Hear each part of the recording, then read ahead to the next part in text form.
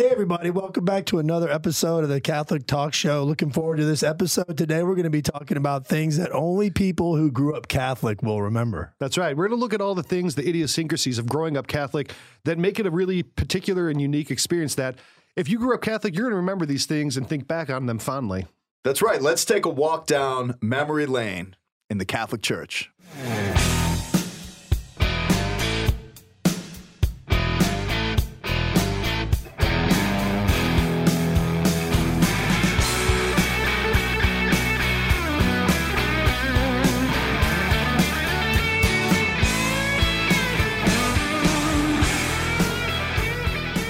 All right, great to have you guys back in the studio with us. We got Father Rich and Ryan here. How's hey, it guys. Good to be back. It's sounding good, Ryan. Yeah, a little under the weather, but, you know, I'm going to make it happen. I could either go way up here, but you guys make fun of my voice. Sounds like a, you know. Hi, I'm Mickey. Yeah. So not I think so you should much. go Batman. I'll go Batman. Yeah. Batman. So Batman wants to know what you Catholics be doing back in the day. Is that Batman like... That's ghetto Batman. I don't know what that kind of... I've never heard of Batman like that. It's Yeah, cool. well, you know, It's you the didn't next watch one. all the movies. Yeah, well, good. So today we're talking about things that you'll remember if you grew up Catholic, right? Growing up Catholic is a very particular thing. It's not like any other type of childhood. And Yeah, we have unique traditions, Right. customs, Yeah. and some things that are, things that are custom change over time. So there's probably separations of generations that, people are listeners. They may have grew up in a different type of yeah, I'd say, experience. look, if you grew up in the 80s, 90s, or 2000s, these are things that you'll remember. Now, I mean, if you grew up in the 30s or 40s, what you'll probably remember is a Latin Mass and more reverence. But if you grew up in the 80s, 90s, or 2000s, what you'll probably remember are these types of things. And Yeah. this is the area that we grew up in. Something that What's the first thing that came to your mind when we started this talk? 'Cause Honestly, the first thing that came to mind was felt banners, tambourines, rain sticks, acoustic guitars. Did you go to Dave Matthews concerts growing up? But that was my church. That was my church for sure. It was mine too. It was definitely the church of the 70s for sure. Yeah, and my biggest recollection is the smell of the church. It's because you have a giant nose and it just captures it all. As you rest your nose on the microphone right now. Lord, please take this wrathful thought from my head. We are being charitable today to one another. You brought it up first. No, but when you brought up the church of the 30s and the 40s, I grew up with my grandparents. They raised me along with my mom and my sister. And the way that they spoke about the churches in the city of Manhattan and having those huge festivals in the streets and those type of the life of the town, the life of the neighborhood that you grew up in, it all revolved around the church. And they had such culture and everything was oriented to the sacred. So when it was the Feast of St. Gennaro or the Feast of Our Lady, whatever it was, Our Lady of Mount Carmel, there were processions and there were festival music, On the streets. parades in the street, like that type of stuff. Man, I wish I would have grew up in that type of Catholicism. Now, you've been to Little Italy in Cleveland with me before, right? Every year for the Feast of the Assumption, it's the biggest party in Cleveland every year. They do that, and it's from Holy Rosary Church down there on Murray Hill, and it's just, they got the statue, everyone's putting dollars on the statue of Mary, there's, food and everything. It's one of the, it's like that. So if you ever want to experience that firsthand, come up. Every year I go. It's amazing. My request to you, Ryan Scheel, is to facilitate a special shoot for the Catholic Talk Show on site. Let's do it. I think that would be incredible. I would That's love cool. to do something like that. I mean, I'm just thinking about the food. Well, whenever De La Crosse And the comes to smell of town, whenever he comes to town, we go to this Your restaurant. your schnoz is alive. This is early morning, and it's Schnoz is alive. So those are, I think, the things that anyone who grew up Catholic throughout history would remember. But I think these are going to be more particular to the people who, listen to our show. Are you quite all right? I'm just thinking of Ryan Schnoz. You got a big schnoz, I do have a big. I got an Jeez, Italian man. nostril. Yeah. or two. God. As he bumps his nose on his drink and shoots. Okay. I'm making a mess this So morning. you got juice on the table I'm from sorry, laughing. it's coffee. You coughed on my Bible I earlier, did. It was an accident. and you probably gave me the flu. Dude, okay. I apologize. Thank you, guys. So one of our constant complaints is that we don't get into the topic soon enough. And here we are shooting water out of our mouth and talking about De La Crosse's schnout. So yeah, I shouldn't do that. Let's get into the episode. So I'm doing it. Sorry, guys. You guys both grew up Catholic your whole life, correct? Yeah, Cradle Catholic. Every Sunday we go to mass, and I can still see in my head the same people sitting in the same places for over a decade. Yep. Where did you sit, your family? Front, where you guys got the choir now, front left, maybe 10 rows back. Coach May was usually to our left, Sinclair's to the right. They were all the same. And then there were these kids that were very disturbing behind us that Were they finally grew up, and then we became friends. Oh, that's cool. Yeah. Big shout out to Resurrection in Arlington. That's my parish. Yeah, man. Growing up. Now, this is something I think everyone who grew up Catholic will remember. And that's when you were a kid, when you got to put the money in the basket, man, you felt like a ball. You felt like you're just making it happen. Yeah. It's true. That was a big deal for kids and still is. It really is. That's probably one of my earliest memories. Mine too. Sitting in the back of the church, passing the basket, and my mother putting a quarter in my hand to put in the collection basket. I've been deprived as a child because my parents never did that.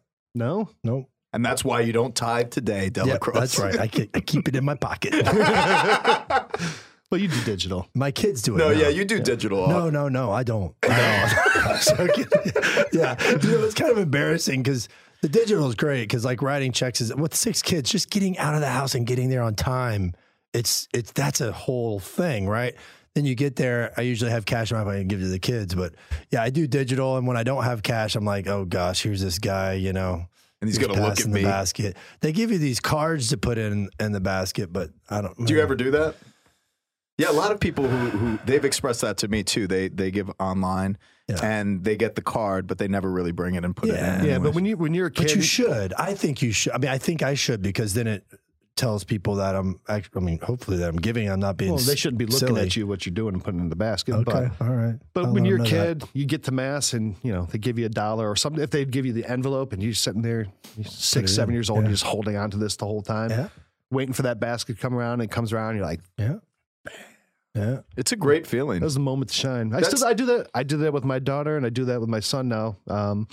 They're the ones who get to put the money in every week, and that's beautiful. I think it instills in kids that they really are to contribute to the church, and it's an important thing that if you learn that young, it becomes something that's instilled in children. So, I mean, I think it makes a lot of sense. I'm so glad you do that. That's beautiful, man. I do it too, but before I have to go see a psychologist because of my deprived childhood, can we change the topic to the next one? All right. Well, this one, I'm sure that you had as a kid. Okay, good. Because it wasn't up to your parents to provide. Okay. And that's when you were a kid and growing up Catholic, Donut Sunday was the absolute best. Oh, absolutely. Yeah. And we still do it today. Absolutely. It's just the thing. It's amazing. Do you know we have not brought donuts yet out since I've moved to my parish at St. John Paul II. He's a bad father. Millennial I'm priest, a bad man. father, You man. suck. I know. What are you doing? I'm getting it together. I'm trying. Is there any generation you like? No, this generation's more wicked than the next. That's in the Bible somewhere. It's a wicked generation. So you guys haven't done that? I've been there since like May 1st, man. I'll send you $20, man. It's really? Yes. We have not done it yet. But like nobody's like banged on your door and said, "Hey, what are my donuts?" It's come up a few times because I brought it up. Like, who does donuts? And isn't there like a local donut shop? I mean, that's like the best marketing for a donut shop. I know. When growing up at St. Justin Martyr in Eastlake, Ohio, we every Sunday got Biagio's Donuts. Now, Biagio's Donuts are absolutely the best. There's this little guy, Biagio Capadona. He made the donuts. And you would go there, and he'd have a big statue of Mary in the place. But every Sunday, they would have like... I love this guy. Biagio Capadona. It's the best. Wow. It's a place they make pizza and donuts. Ooh. Yeah. Oh, yeah, I went there with you that one time. They're amazing. Yeah. They have a great donut spot in Arlington.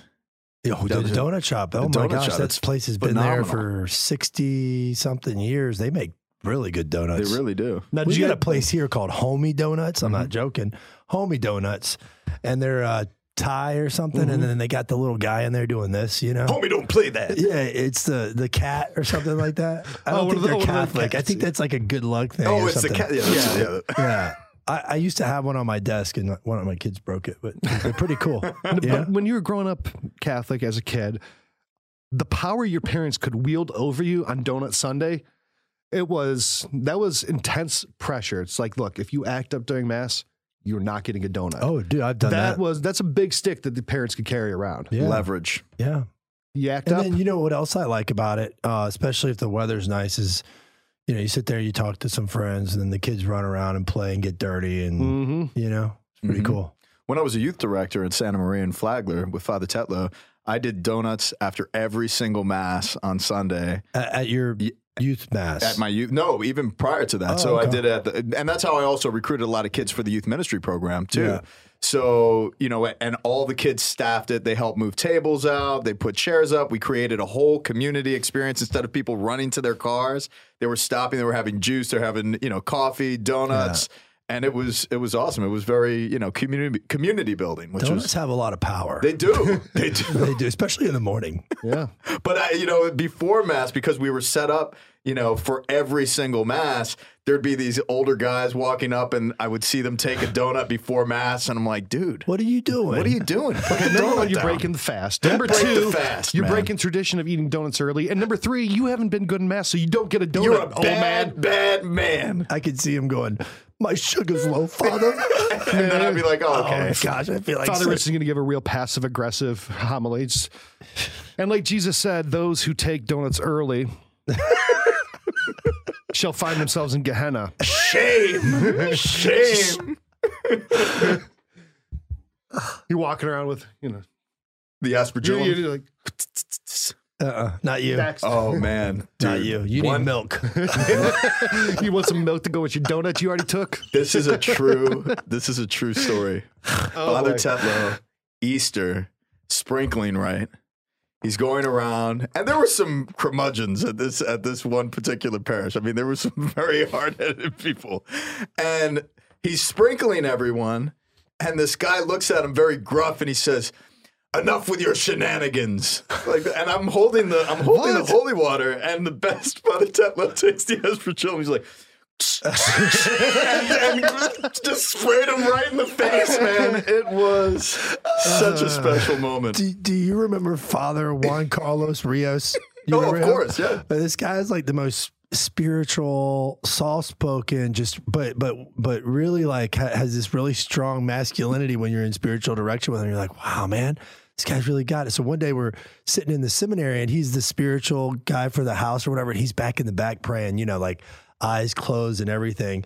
And he's on his knees, and they're going around doing this, and the ball flies off this thing. No. I'm not joking, dude. It flies off this thing, and it whizzes by his ear and cracks like the pew in the back. There's probably like a scar on it or something, right?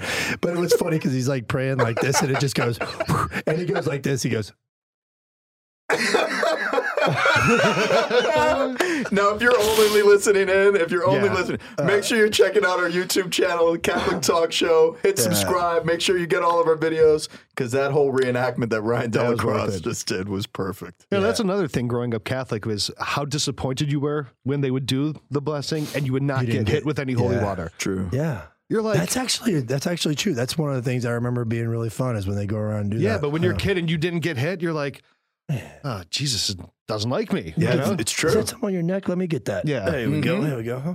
No, that's why I love Poland and some of the Eastern churches that use the hyssop. The hyssop. It's the broom, and it just absorbs so much water, and people get drenched. Our tradition, we have like that little aspergillum with the ball on top. That's like that gun in Contra that you shoot that sprays up all. Yes, the scatter gun. Yeah, man, I loved when I upgraded to that gun. That was awesome. Another thing. Now, I think for most of us who are still Catholic today, who grew up Catholic, now.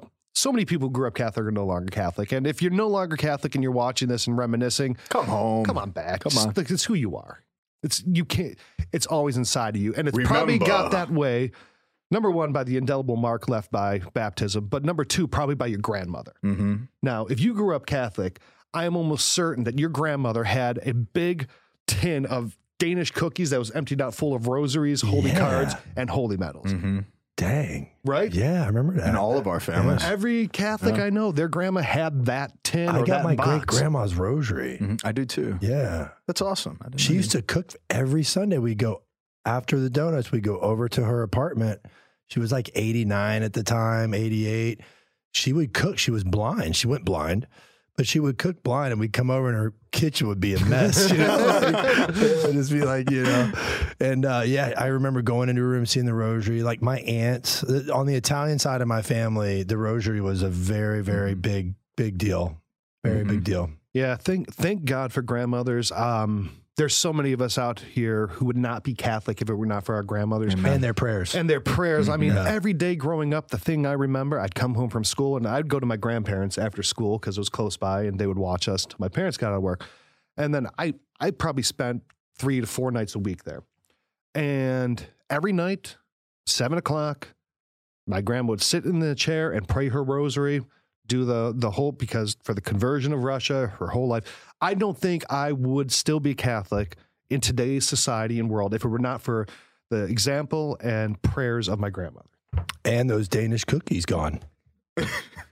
There was never any Danish cookies. No. I don't think I've ever actually had one of those cookies. So good. But I have one full of rosaries. There's one full of buttons. There's one full of like sewing junk. Yeah. It's the way grandmothers are. And those holy cards. Holy cards. Yeah. We emptied out my uncle, who was the only family member. It was my grandmother's brother. When he passed away, he was NYPD detective, deputy inspector, and he was the only one in our entire family on the Irish side and the Italian side, for that matter too, that ever went to the seminary. But he wound up getting kicked out like you, Delacroix. I mean, but you were able to endure a little bit more time. He was only there for like a week, and he played hooky and went up to the Macy's and got busted by an NYPD beat cop, picked him up. What are you doing? You're supposed to be in school. Got in trouble and got kicked out of Cathedral. Yeah, he was like high school minor seminary. So he got kicked out, and then he wound up enrolling in World War II, and then went off to World War II. But we went through his house. It was awesome. He had like these guns from World War II. We were in the attic. All these old school things from his military days. And then we started going through his drawers in his room with my cousins. And so many medals, so many, holy cards and mementos from the Catholic faith that date back to the early 20th century, some of them even earlier, which is really cool. Things that he received from his parents and grandparents as well that he treasured. I got a question. If somebody sends you a holy card in the mail because you donated to them before and you're like, this is junk mail. Like I got a friend of mine, she collects them and she just puts them up on the altar. And I kind of throw them away. I mean, maybe I shouldn't do that. But that's like it's junk mail. It's freaking junk mail. Mm-hmm. Like if I want to donate to you, I'll donate. You don't send me no mail. You know what I mean? It's like you and I own a Catholic marketing agency, and we know that kind of emotion. Like, look, you get that in the mail. You're not going to throw it away. You're going to open it. It's open, right? I take those and I won't throw them away. There's like if you see a medal, you take them, and then I usually go once a year and I just take them to the church. Because either they can put them like in the library or in the back in the narthex, and they'll give them out for free or whatever, or they destroy them properly. Because how do you destroy them properly? To destroy a sacramental properly, it has to be typically burnt and then buried. Okay. Or it can go down the sacrarium. If it can. If it can. If it can be dissolved. I don't like that they're sending holy cards out like that. That just, to me, if that's the way a sacramental should be destroyed, the fact that they're bastardizing this and sending it out to so many freaking people. I don't think it's that. I don't think it's that. Do not do that. No, that does so much good. Tell them that people are helping you. Yeah, but it's effective, and they're doing so much good with that. Exactly, and it's their way of saying thank you. It's not like it's not a beautiful, very nice rosary or holy card. Nice stuff. But the thing is what Sheila's saying, I agree with as well. Bring it to the church. Put it in a basket, and every time that I put it out, it goes. Okay. And if I need to handle it properly, we could bury it or burn it if it's paper. When you say put it in the basket, you mean put it in the offertory basket? No. Just put it in the back. Put it in the back. In the narthex. And then we'll put it in a basket. Okay.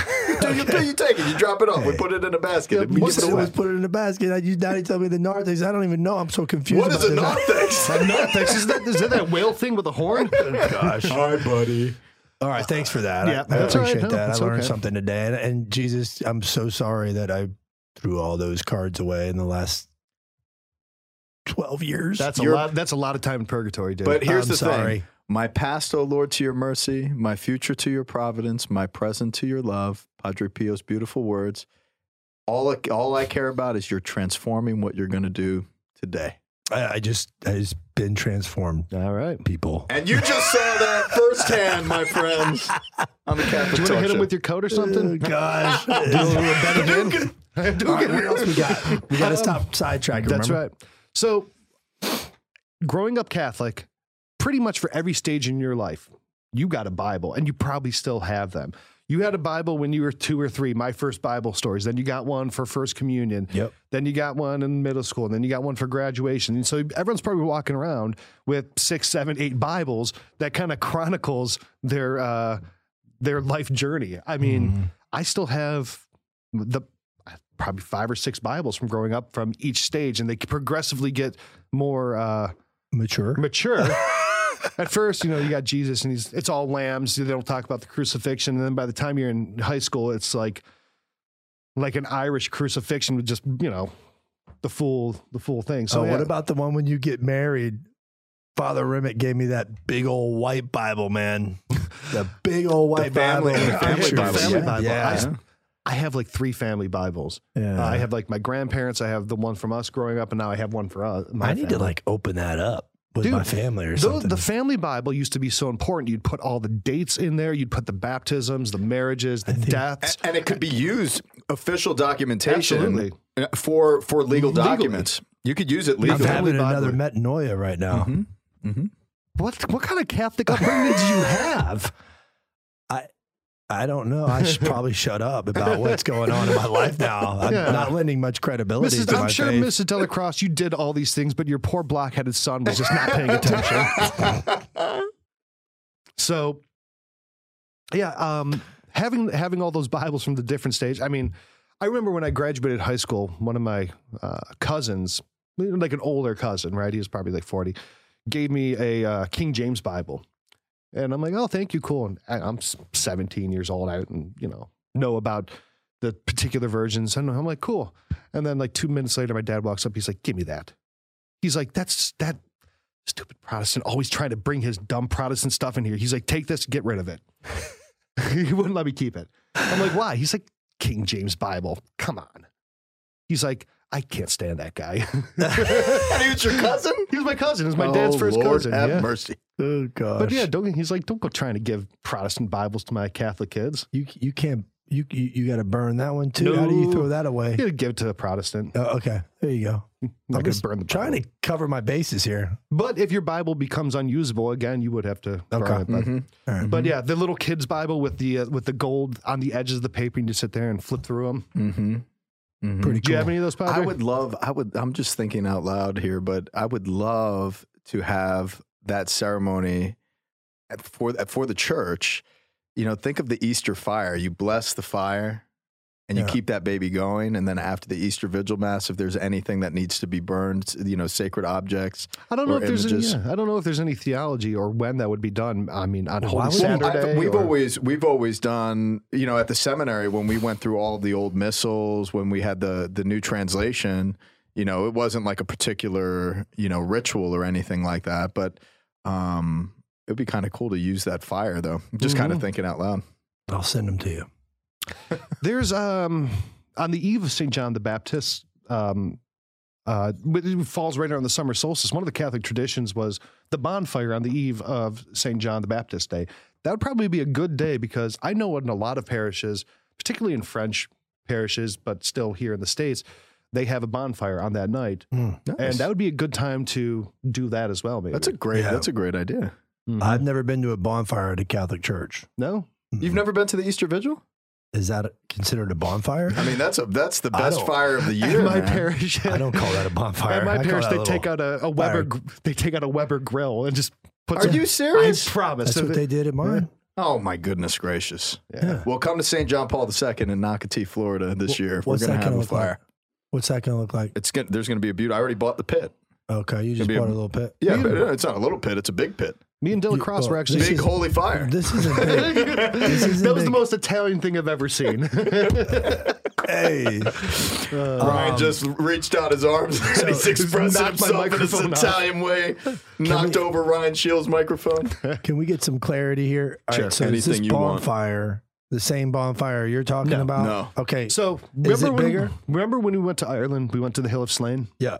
That was the Paschal fire that St. Patrick lit. Okay. That's the one that everyone now does on Holy before- Saturday for the Easter Vigil.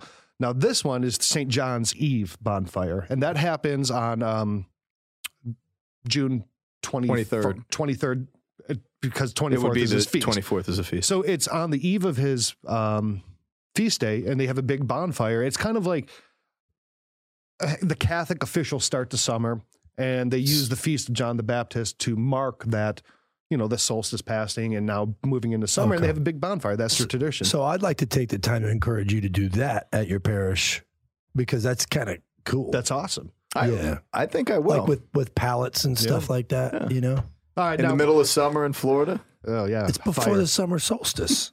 So it's just going to be muggy.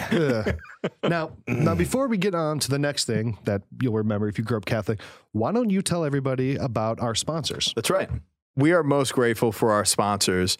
And I have to first start with Hallow. Hallow is the #1 Catholic meditation and guided prayer application in the App Store today. Be sure to visit Hallow because when you do, you'll see all sorts of prayer and meditation guided efforts that they have put together in a beautiful and most attractive way. From Taizé to Lectio Divina to Rosary and to daily gospel reflections and so much more. This is a beautiful application that you should definitely have on your phone. And if you utilize this platform, you will truly be able to advance in not only your understanding of the Catholic tradition of prayer, but be able to cultivate that in your own practice, uniquely to you.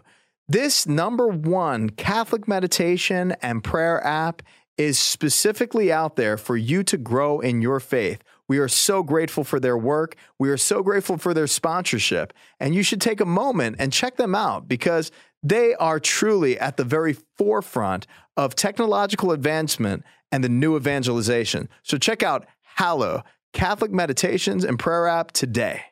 We want to tell you about our sponsor, Exodus 90.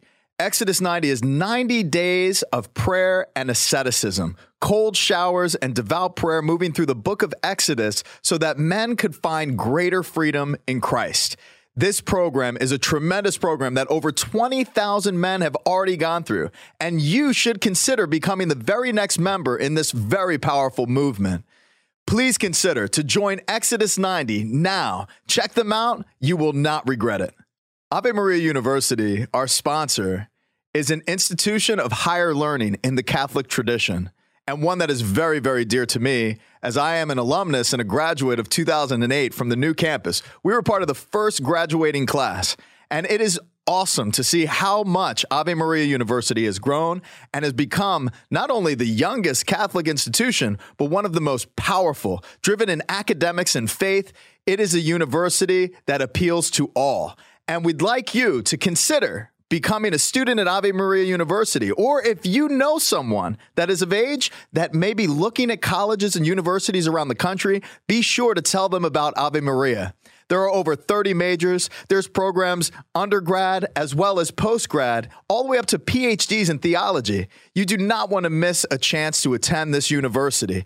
It is surrounded by the oratory, this beautiful church in the middle of Ave Maria town. Just 30 miles away from Naples and the beautiful beaches. It's in Southwest Florida, so the weather is beautiful. But the greatest thing and the most beautiful thing about the university is the community. The community life is a place where young people find belonging and, most importantly, encounter Christ in the beautiful tradition of the Catholic faith.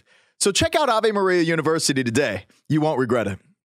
All right, thank you for that, Padre. Seriously, go check them out. They help us produce the show, and these are awesome things. So if you're Catholic, those things are actually great to get. So thank you for that. Now, we talked about St. John's Eve. Now, here's something growing up Catholic that I think every kid can relate to is not wanting to go to Christmas Eve Mass.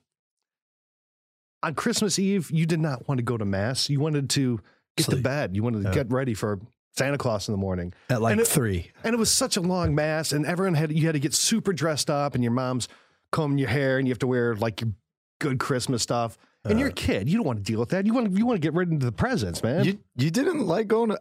That was actually the only Mass of the year that I liked going to. Really? I've only been to 2 in my whole life. Christmas Eve? Christmas Eve? Mm-hmm. You go Christmas morning? Yeah.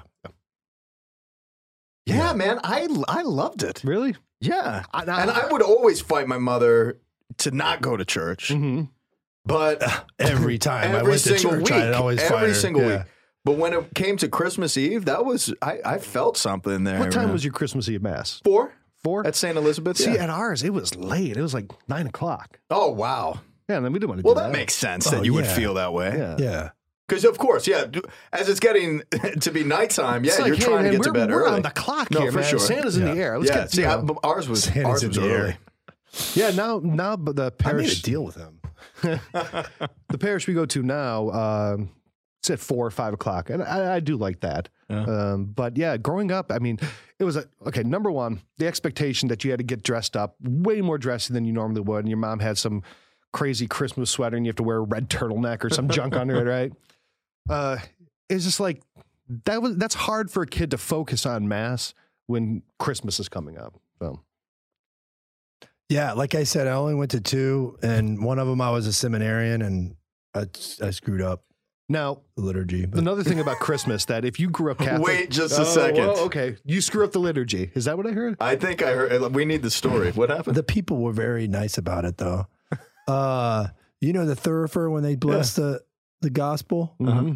There's Father John Legeza, and he goes up there and he's like, I get the thing and I go behind him and he's like, the Lord be with you. I'm like, oh, he forgot it. He forgot. Mm-hmm. I'm just going to turn around and go put it back. So in case you don't understand what I'm talking about, after that, he turns around and he asks for it. And by that time, he was staring at my back. And then everybody's looking at me like, get back there. And so I turn around and I go back there. And then everybody's like staring at me and giggling. And then I give it to him. So some things never change, Ryan. Yeah. Now, another thing growing up That's Catholic excellent. that you will absolutely... Did either of you go to Catholic schools growing up? I did not. I was a public school kid. I went to the CCD. I did too. Did you guys ever do the Christmas plays when you were a kid? No. No? Oh, man. Growing up Catholic, especially if you went to a Catholic school and you had to do the Christmas play. Everybody does that. Everyone does that. And unless you are cast as Joseph or Mary... You resent the kids who got cast as Joseph and Mary because chances are you're like a star or you're a shepherd or like a tree or something. A donkey. A donkey. You're just a warm body. You just stand there. And the whole play revolves around these two kids. And you're like, I could have done that better, man. I've got a little guy. This is a true story just from this past year from my CCD kids. So this little kid, Finn, he's probably like 4 years old or so. And he comes to daily mass with his dad. And he got cast as the donkey.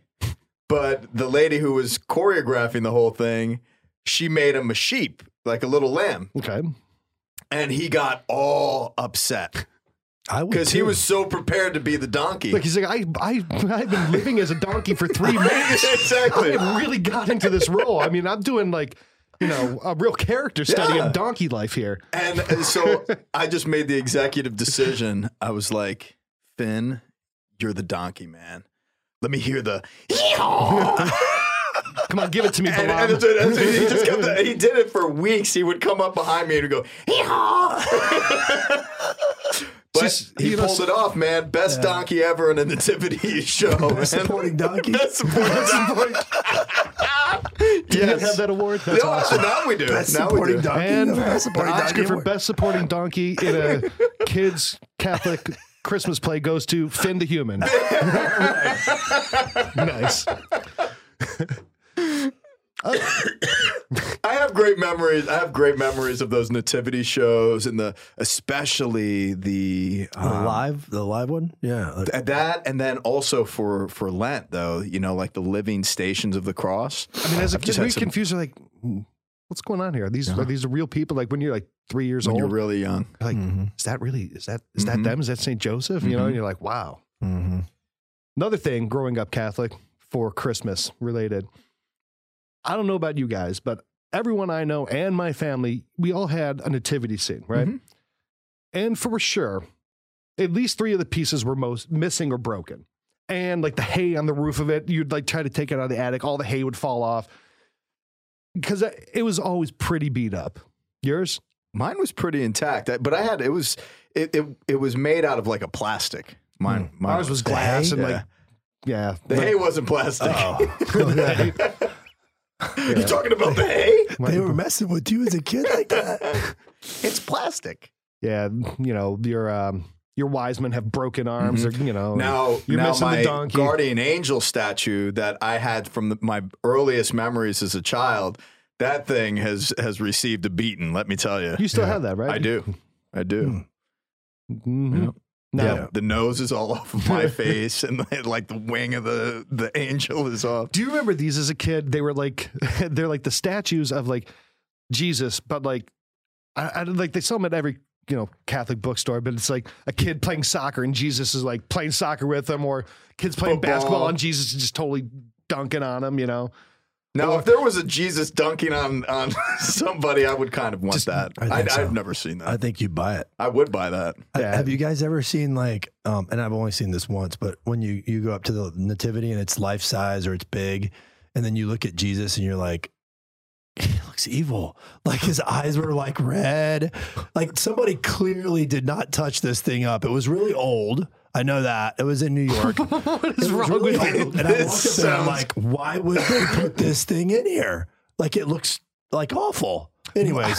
Nope, never seen that. Never seen that, and I hope I never Ryan, do. that might have been what's called a Chucky doll? No, you probably, I don't know, man. Maybe you're getting a little satanic oppression there. No. Okay. It was a really poorly executed doll. Man, when I was a baby. kid, It was bad. When I was a kid and they had the nativity scene, I always thought, I'm like, you had to be quiet on Christmas Eve Mass because when they put the baby in there, I thought, like, you don't want to wake him up. I thought that was really the baby Jesus being born every year, like, when 3 or 4 years old.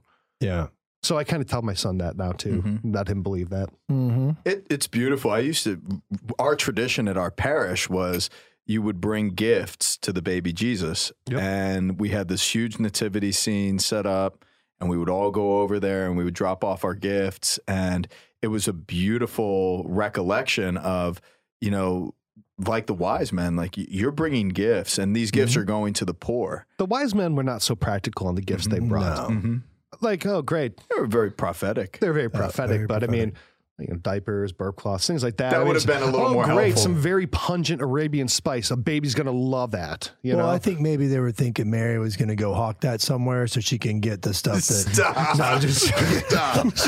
Yeah, we're degenerating that whole story of the Epiphany, right? Stop. Worse, man. Golly. So the whole sense of that, like catechesis, is very, very vivid in my memory. And the innocence and the trust, not the wonder of kids. And I remember that, and I know I see that in my kids, and I see that in other kids.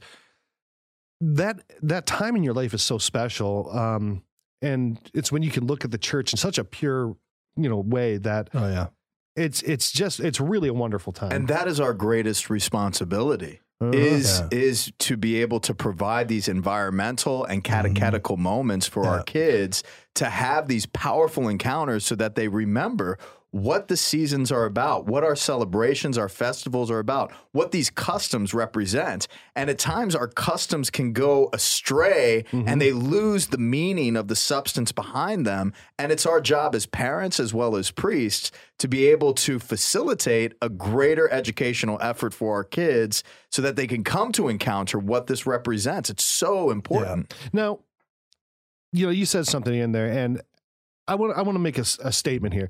I guarantee we're going to have some trolls who are going to be commenting on this video on Facebook or on Instagram or Twitter or YouTube or whatever, and be like, "Oh, I know what you remember growing up as a Catholic kid, probably something," and they're going to make a cheap joke about the abuse scandal. Mm-hmm.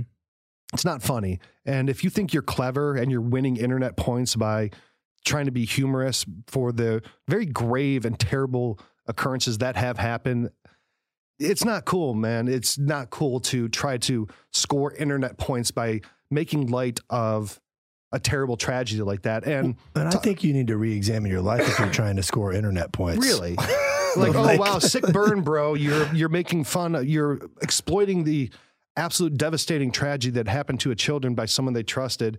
To what? So that's slight dig. To a slight dig that I'm just going to delete anyway. Save your time and go think about your life. So, because we get a lot of those. Yeah, and but really, we're talking about growing up Catholic, and thinking about it. It really is why the abuse scandal is such a grave scandal, and the church, honestly, it deserves all the derision it gets for it. The way they handled it. Every priest who did it should face the full penalty of the law, both here on earth and both the judgment of God on that. And for every child who was subjected to that, all I can say is I pray nothing more than their healing and their ability to move on through life. And it's absolutely abhorrent.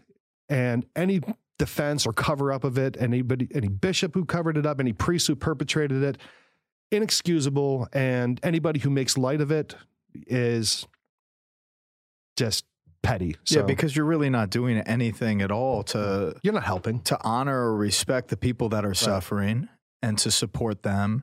And it's not producing anything good whatsoever. No. And yeah, we grieve, and the thing is we've grieved the sins of Judas for a very, very long time in the church. The apostles grieved his actions.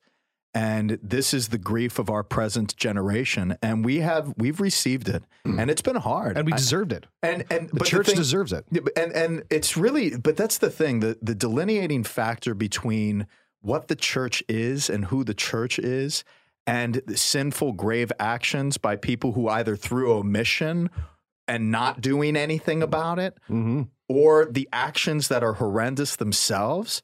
That does not qualify or establish what the church is. The church is mystical and ever moving, animated by the Holy Spirit, governed by her, ruled by her, and truly, truly reconciled by her. So the church is in a constant state of reform. This is the catalyst for reform that we're going to experience now as a church. Because the thing is we could sit here and receive blasts from trolls online that want to deface the church. It's never going to happen. It's been established by Jesus Christ himself and animated in his spirit. And more importantly, because of that, we're not going to stop. This is not even like harming us. We're just telling you, stop wasting your time. Yeah, you're not hurting us. You're hurting yourself, and you're disrespecting those people who actually suffered by it, Right. So just save the comment, and instead of doing that, do something constructive, because look, we're just as upset about the sexual abuse scandal as you are.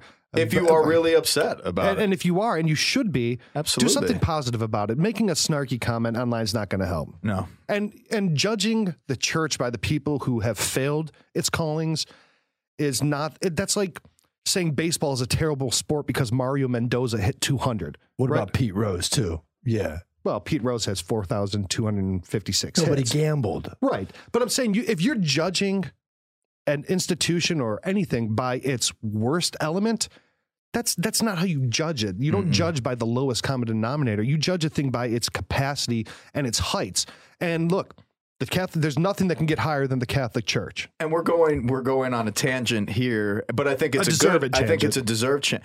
But it's the same thing with police officers as well, and policing and the law. Absolutely. You have a crooked cop. That doesn't represent the body of the police department. That's a corruption. It's a corruption. Yeah. And honestly, sheriffs and people in administration are dealing with that constantly. That's what they're working on, And you cannot judge.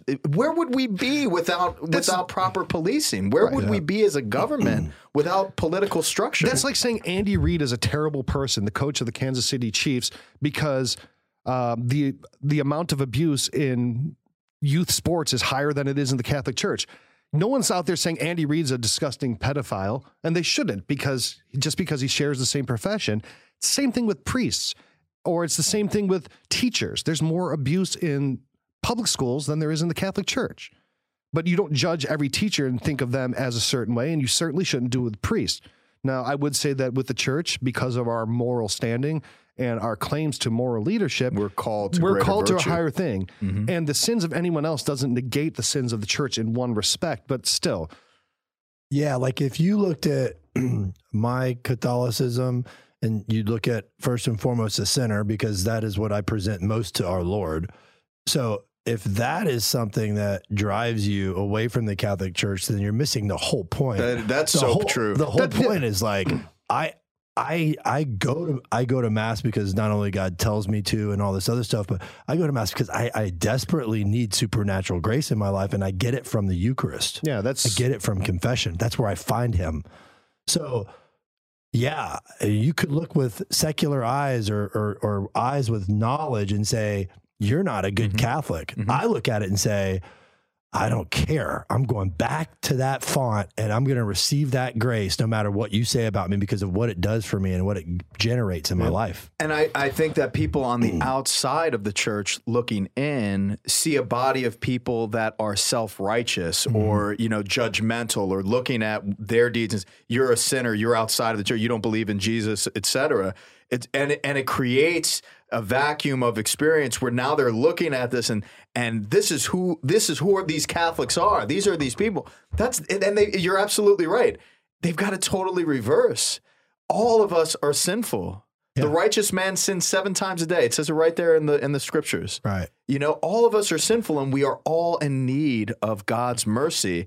And that's why we go to church, to be sanctified, to be reconciled, and to be ruled by something greater than ourselves, to get out of ourselves. That's why we call him a savior, like millions of times in the Bible. The word savior, he's coming in the Old Testament, like our Lord, our Savior, like it's constant.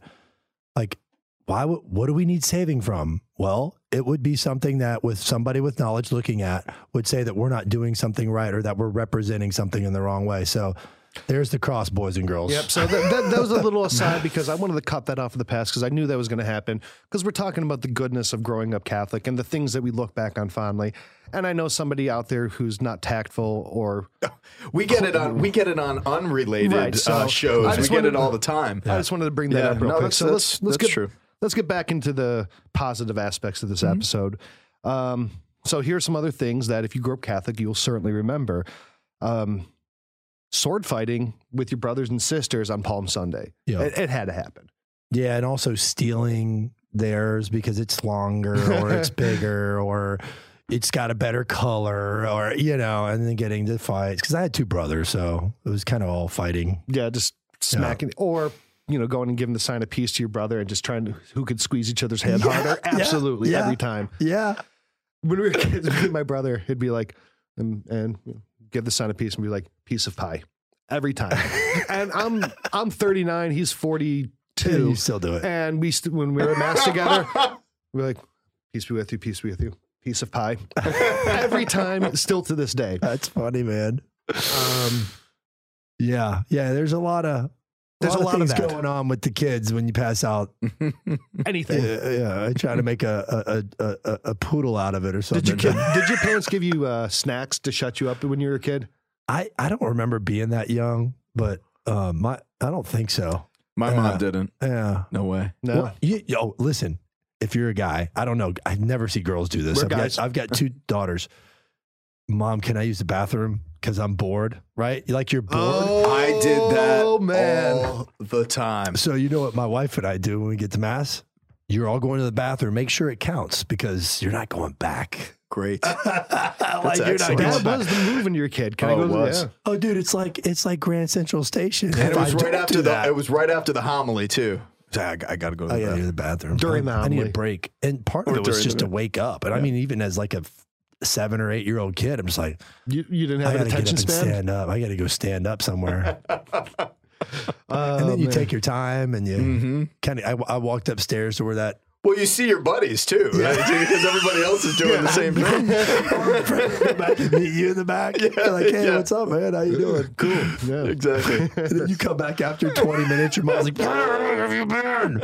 I'll catch up with you in the communion line. Yeah. I remember when we were kids, we'd all be sitting in the pews, but then when communion would come, the kids would peel off into the back, and we're like, we'll just catch up with you on the way out. And then you'd go in the narthex and wait back there because you didn't want to go and sit back down. Because at that point, you're 8 years old. You have had enough of sitting and being quiet. Did you guys remember the parking lot after Mass sometimes was a little... I don't know. Chaotic. Less like than Grand Theft Christian. Auto? Oh my goodness. People beeping at each other. I was in the worst parish for that. My first parish in St. Elizabeth, it was so bad because it would bottleneck. Oh gosh. And I mean, there were immediately I would preach and kind of coach people before they went into the parking lot. Yeah. Hey guys, put your guard down, man. I don't know. The one I grew up, we had a huge parking lot, and it was an incredibly orderly system. Really? Absolutely. Well, you were lucky because if you didn't have that orderly system, you saw some people beeping horns and sticking their hands out the It's true. window. Well, this is probably There's some Italians, Jeff. Yeah. We're very expressive people. Do you guys remember Some your more than others. Do you guys remember your first communion? I do. I do. Yeah. Yeah. Now if you Anthony was my name. My confession or my confirmation. That's confirmation. confirmation. I said your first I was communion. just mentioning that. Just throwing that out there. Yeah, too. so we can use it later. First communion as a Catholic, you have never dressed fancy in your life, and you probably still haven't dressed that fancy. I mean, like moms are dressing their sons up like they look like Dumb and Dumber, like bright white suits, white silk ties and stuff. Did you guys have that? I had a blue blazer. It was like a blue blazer and like I think a red tie or something. I had a 3-piece suit. Was it white? It was white. No, gosh, no. My mom would never put me in that. Oh, but yeah, no, that would be a bad idea. Yeah. I wouldn't put you in a white suit. No, that's true. Bad, dude. Thanks, guys. Christian, know thyself. Yes, yes. But yeah, the white suits and all the stuff, or and you guys. Now, here's another thing. Do you remember what you got with your first communion money? I have no recollection. I got, I think it was RBI baseball. RBI baseball, nice. Yeah, it was like $30. I probably It was did a lot of something money back similar. then. Yeah. It was a lot of money. Those games were a lot of money. They Dude, were. they were like $50 in like 1990. Yeah, I know. RBI baseball. And that was the one with the weird like slanted cartridge too. I remember that. Yeah, right? yeah. And there's a certain way to put it into the Nintendo. Yeah. Yeah, so I mean, look, when you were a kid, that was the first time you got a fat check, man. That was the first time that you were flush with cash. Was after your first communion, probably rolling around with $100-$200. Yeah, my parents took it from me. So did mine. They were smart. My parents, look, we were poor, man. And my parents are like, look, here's your first communion money. Hey, Mom, where's my first communion money? We put it in the bank for you. Okay. We paid off our credit card. You're eating it. Happy dinner. My uncle, he's like in his 60s. He still has his. He still keeps it in the sock in his sock drawer. Really? He still has his first communion money like 55 years later. That's beautiful, man. That's He's cool. Slovenian. Yeah. And, you know, Slovenians actually invented copper wire. And they're tight too. Well, Very they tight. invited it because the two of them were fighting over a penny. Yep. So, Hence copper wire. hence copper wire. That's I like the joke. that. Yeah, there That's you go. good. Da-dum. But he still has his. And, you know, I unfortunately didn't get to spend mine. But most people I know, they remember exactly what they got with their first communion money. But I'm probably in Delacroix's, ball field here. I probably got a video game. Mm-hmm. Lucky. Yeah. It's important to me back then. Yeah, it was important to me too. You guys, There wasn't a lot that was important to me back then. Yep. all right, a couple more things. Growing up Catholic, you'll remember.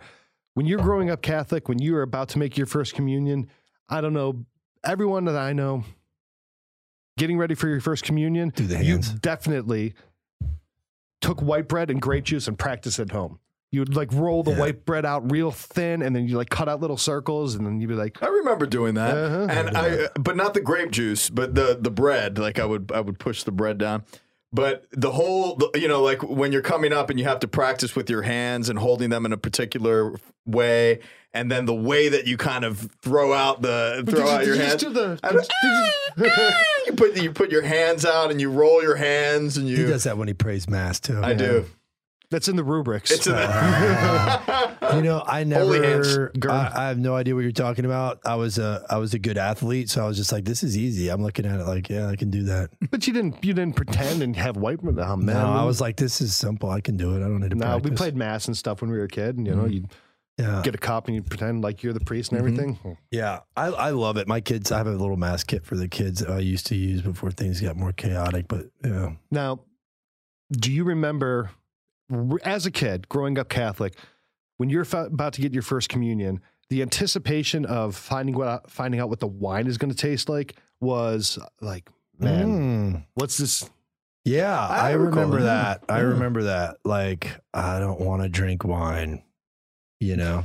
Yeah, I was like, am I going to get drunk? What's, you know, like you don't know what it's like, because typically that's the first time you drink wine. I was going to spit it out. Yeah, that's what I was like, because I tasted my dad's wine when he drank wine at the kitchen table all the time.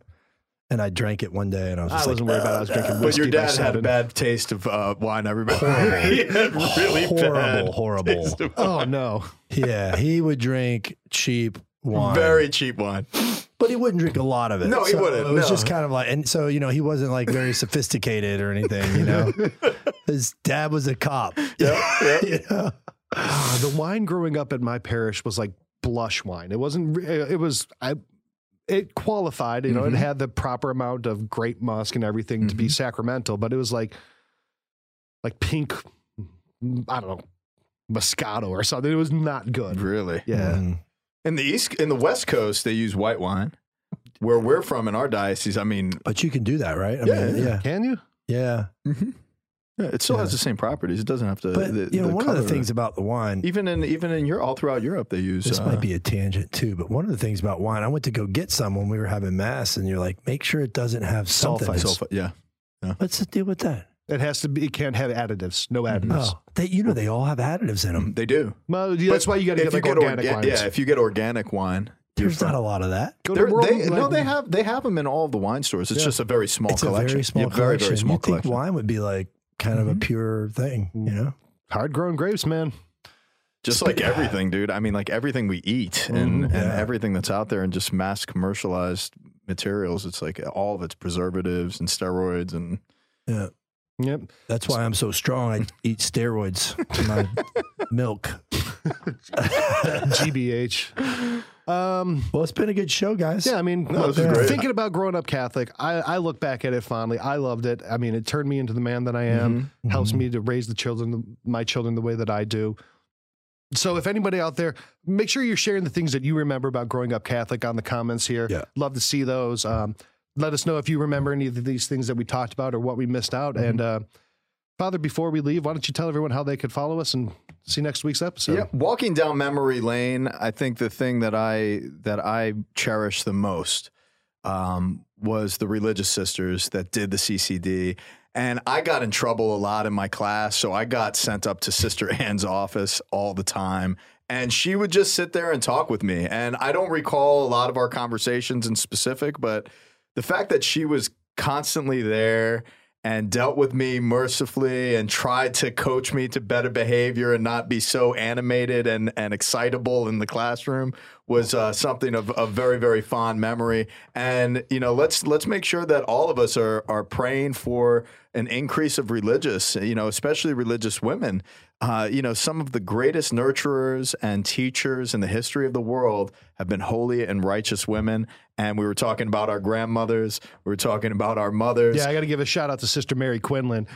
She put up with a lot of me growing up as a kid. So if it weren't for her keeping me in the straight and narrow, so thank you, Sister Mary. Well, since we apologized, Sheil, I think we should give Ryan Delacrosse a chance to apologize to any sister or any catechist that you may have offended. Well, thank you. I appreciate that. Yeah, you know, kind of looking back, I think that we probably need a whole nother episode just for me to count all the people that I've harmed in the Catholic Church growing up as a kid. Harmed, not gave a hard time to harmed. I harmed them. We need to have a Confessions of Ryan Delacrosse episode. Great idea. No. We're doing the confessions. We are going in the tradition of St. Augustine. Yes, it's a testimony. About the time that you stole a pear. Yeah. That's kind of stuff you did. The pear? Like a fruit pear? You haven't read the Confessions, have you? Okay. Oh, yeah, I have. That's St. Augustine. Yeah, he stole a pear. Remember that part? No. Okay. So, anyways, yeah. But my confirmation teacher, gosh, she's, God rest her soul, she's had to have passed. She was a very, very old woman. She was teaching it. I forget her name, but I think it was Dolores. But she just let me do confirmation. She told me not to come back to class. I'm going to do the confirmation so I don't have to see you next year and the next year and the next year. That's how I confirmed. Yeah. Wow. Coming to you from the Catholic studio, man. Well, my friends, thank you so much for joining us in this most recent episode of the Catholic Talk Show. We want to see you here next week. And before you go, make sure that you hit subscribe and that bell if you're on YouTube right now so you get every single episode that we produce, as well as visit us online at www.catholictalkshow.com. And there you'll be able to see every way that you can see or view or listen to our material that we're producing. And we thank you for your support, and a big thank you to our patrons. Patreon.com/The Catholic Talk Show will give you the way to be able to support our show financially to ensure that these productions continue far into the future. We'll see you next week.